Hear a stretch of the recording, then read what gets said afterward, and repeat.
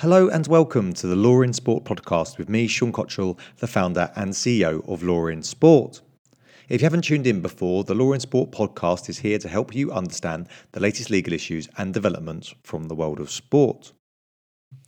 This podcast is a special podcast that was recorded on the 8th of February in Dublin after we hosted the Sports Law Ireland conference in association with the Irish Sports Law Bar Association. Our guests on the podcast all participated in the conference and are all Irish sports lawyers and barristers. They include Louise Riley, Paul McGarry SC, who is also the president of the Irish Sports Law Bar Association, Rob McTurnigan and Tim O'Connor. They explain what they thought were the key takeaways from their perspectives from the conference, and I hope also provide an insight into how Law in Sport works in collaboration with international sports law associations around the world and gives a view to what we're looking to do in the future. Other than that, that's all from me. I hope you enjoy the show.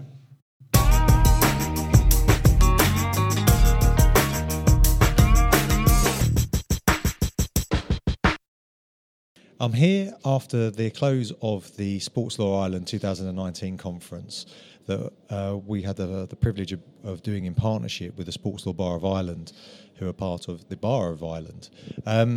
So I've got some of the Sports Law Bar Association committee members here who helped put on this fantastic event. Guys, I think it went really well. I thought it was an enjoyable afternoon. Louise, do you want to just say a few words about how you felt? Sure, absolutely. I mean, I can speak for the nodding heads around the table. I think it was an absolute success. There was great participation from the audience, great engagement from the audience. And I think there was a particular appreciation for the topics that were chosen. I think sometimes you go to a conference and it seems to be that the same old topics are being trotted out, whereas I think today there was great creativity in putting together the programme, and people appreciated that. There were a lot of very pertinent topical discussions, so it was great. What was from your panel, or what was your sort of, if you were to say one issue of the day that sort of struck you, what would it be? Well, for me, I chaired the sports media right panel, which as I think when we spoke initially, Sean, you said I was chosen deliberately because it was not within my practice area. So for me, it was a real learning experience.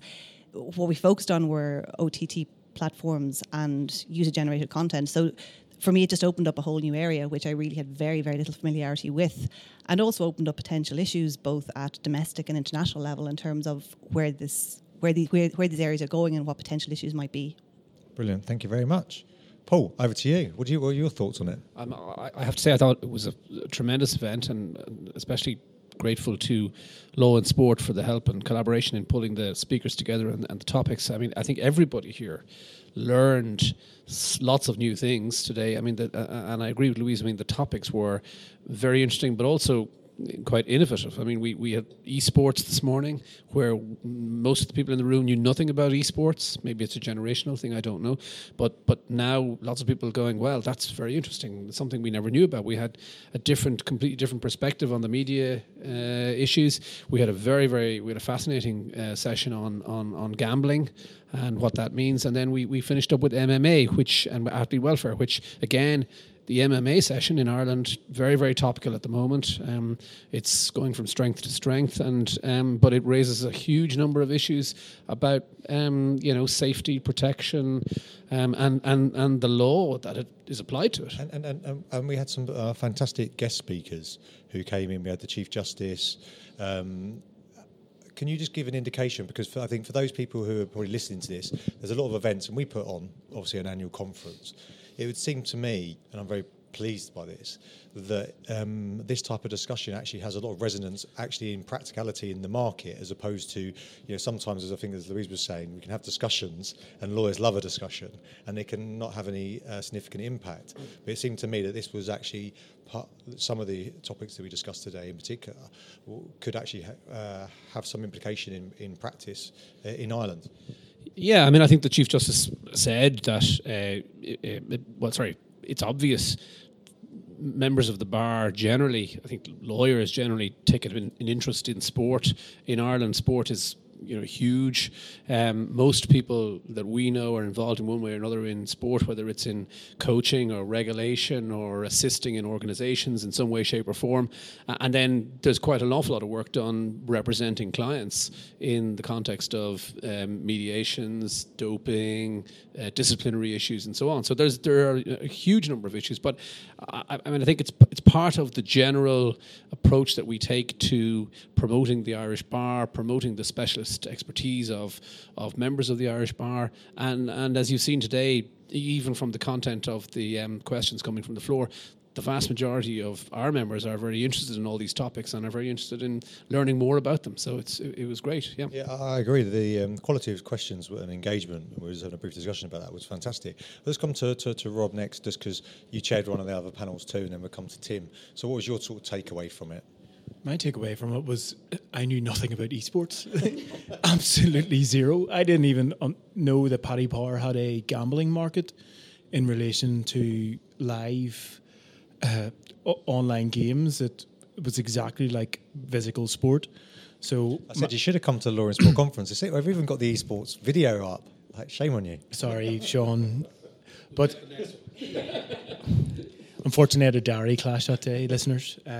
But no, for me, who knew nothing about esports, that's the one thing that I'll take away from today. Just even the expertise, Andrew Nixon, just in relation to. I was talking to him after and I was asking him about say there's a Lionel Messi of esports that he was talking about. So he was telling me, I wanted to know, so when they're drafting contracts, do they actually have sign-on then clauses from team to team? And he was like, it's exactly like Premiership football, which was completely astounded me. Yeah, and it's really interesting. Whether or not you agree it's a sport or not doesn't really matter. But what is interesting, both intellectually, legally, it creates with all the players in the market, it creates some. There are some similarities. Yeah, there's a transfer window. Yeah, it's really interesting. I always said that Andrew, I think it was Ian Smith initially, who's at ESIG, the Esports Integrity Coalition, who first got me onto esports, and when. Sean, you should be really interested in this area, and I didn't really buy into it.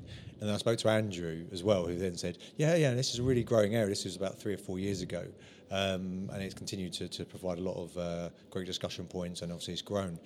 Tim, sorry, you were, for once you weren't speaking. But you asked some great questions. What was your experience as a delegate? It was actually really enjoyable listening, I have to admit, because the whole idea of the Sports Law Bar Association particularly was upskilling, making people aware and getting more awareness. And that's why I think I hope we worked so well with Law and Sport, because the shared aims in this. But even as, say, Robert was noting there, and as you were noting back to Robert, the thing I really took away from it was, because we've done that work and the upskilling and we've built up the knowledge base now, what we're starting to see today, and what we saw in the questions from the audience, was people making cross-sport connections. So the integrity issue, dealing with gambling, was a constant theme. Integrity was a constant theme. Governance was a constant theme. And you can see now, because we put this, the work has gone in, that Law and Sport have done, and that we're trying to help and work with, you can see how that knowledge base is building up, and how the sports law market is becoming more skilled, better at serving what we're hearing back even today from the clients and from the people in sport to serve their needs. So even just to be able to sit back and listen to that, and to see that, yes, this is working, this is delivering what we all hoped it would, it's a big thing. It's a big step forward to know it's working. Yeah, and I think that's incredibly positive. And I say it's the one thing that inevitably is quite difficult, and one of the reasons why I enjoyed working with you guys so much. One, because the passion, and I talked about this, the quality of the lawyers is really high in the education system, and obviously there's so many Irish people who are involved in sport across the board, and it's incredible. But was the fact that I need to be slightly political with this, I guess, because people are listening. Heaven forbid. But the fact that there's this recognition that if you upskill as many people as possible, then everyone benefits. And it's one of the challenges. I interviewed Julian Michel from PwC talking about Eastern Europe, and saying that's one of the challenges in some of the more developing markets, is that inevitably people who are first into the markets get a bit protectionist about it. And I can understand that, because they've built a client base, they want to do it, and actually the real win is to upskill as many people as possible, as quickly as possible. To even think where we've come from when we did our first podcast, Tim and I, just over a year ago, where the Sports Law Bar Association's only formed about 18 months, and to consider where we've come in the last 18 months to where we are now, it's just we did not comprehend it whatsoever. So it's a testament to the Bar of Ireland, it's a testament to the committee, and it's a testament to everybody's commitment, just how much that expertise has come out and how well we've done so far. There was a comment from Andrew Nixon in his presentation, I think in answer to a question today, that really struck me about what we're trying to do, that good governance means that it's not a land grab, it's not scorched earth, it's not zero sum. We make the pie bigger, we make everyone aware there's a pie, and we make it bigger, and everyone gains. That's what we're trying to do, and that's what I hope we managed in this today. Awesome. Well, I'm not sure if anyone wants to add any other comments, because I know that my microphones and new audio equipment is between us and the bar. So thank you all very much. A real pleasure. Thanks for sharing that experience. I hope other people in other parts of the world who are trying to develop, I know we've got editorial board members and other people doing some fantastic stuff in Africa, South America, Caribbean, all the other places facing very similar issues. So hopefully they can look at this and go, right, we can learn, we can work collaboratively. I know they're doing some fantastic stuff. Yeah, we're just going to maybe say, I think that this shows the benefits of the collaborations that we can have. And I mean, I'm hopeful that we can do a good bit more of this kind of thing in the future, because it works very well where you've got such expertise in law and sport in identifying the topics, identifying the speakers, and then, we can provide things like venues and interest and local interest when it comes to Ireland. And we'd love to do some more work with you in the future. So thank you so much for all your help. Well, that's all we have time for this show. I hope you enjoyed it. Of course, if you want to keep up to date with the latest legal issues and developments from the world of sport, you can go to lawinsport.com, follow us on Twitter at lawinsport, on Instagram, on Facebook, on LinkedIn, and all of those channels. You can subscribe to our weekly email. You can follow me at SPCOTT. Other than that, whenever you're listening to this, if it's the morning, lunchtime, the evening, I hope you have a great rest of your day or evening. And thanks for tuning in. I hope you enjoy the rest of the series.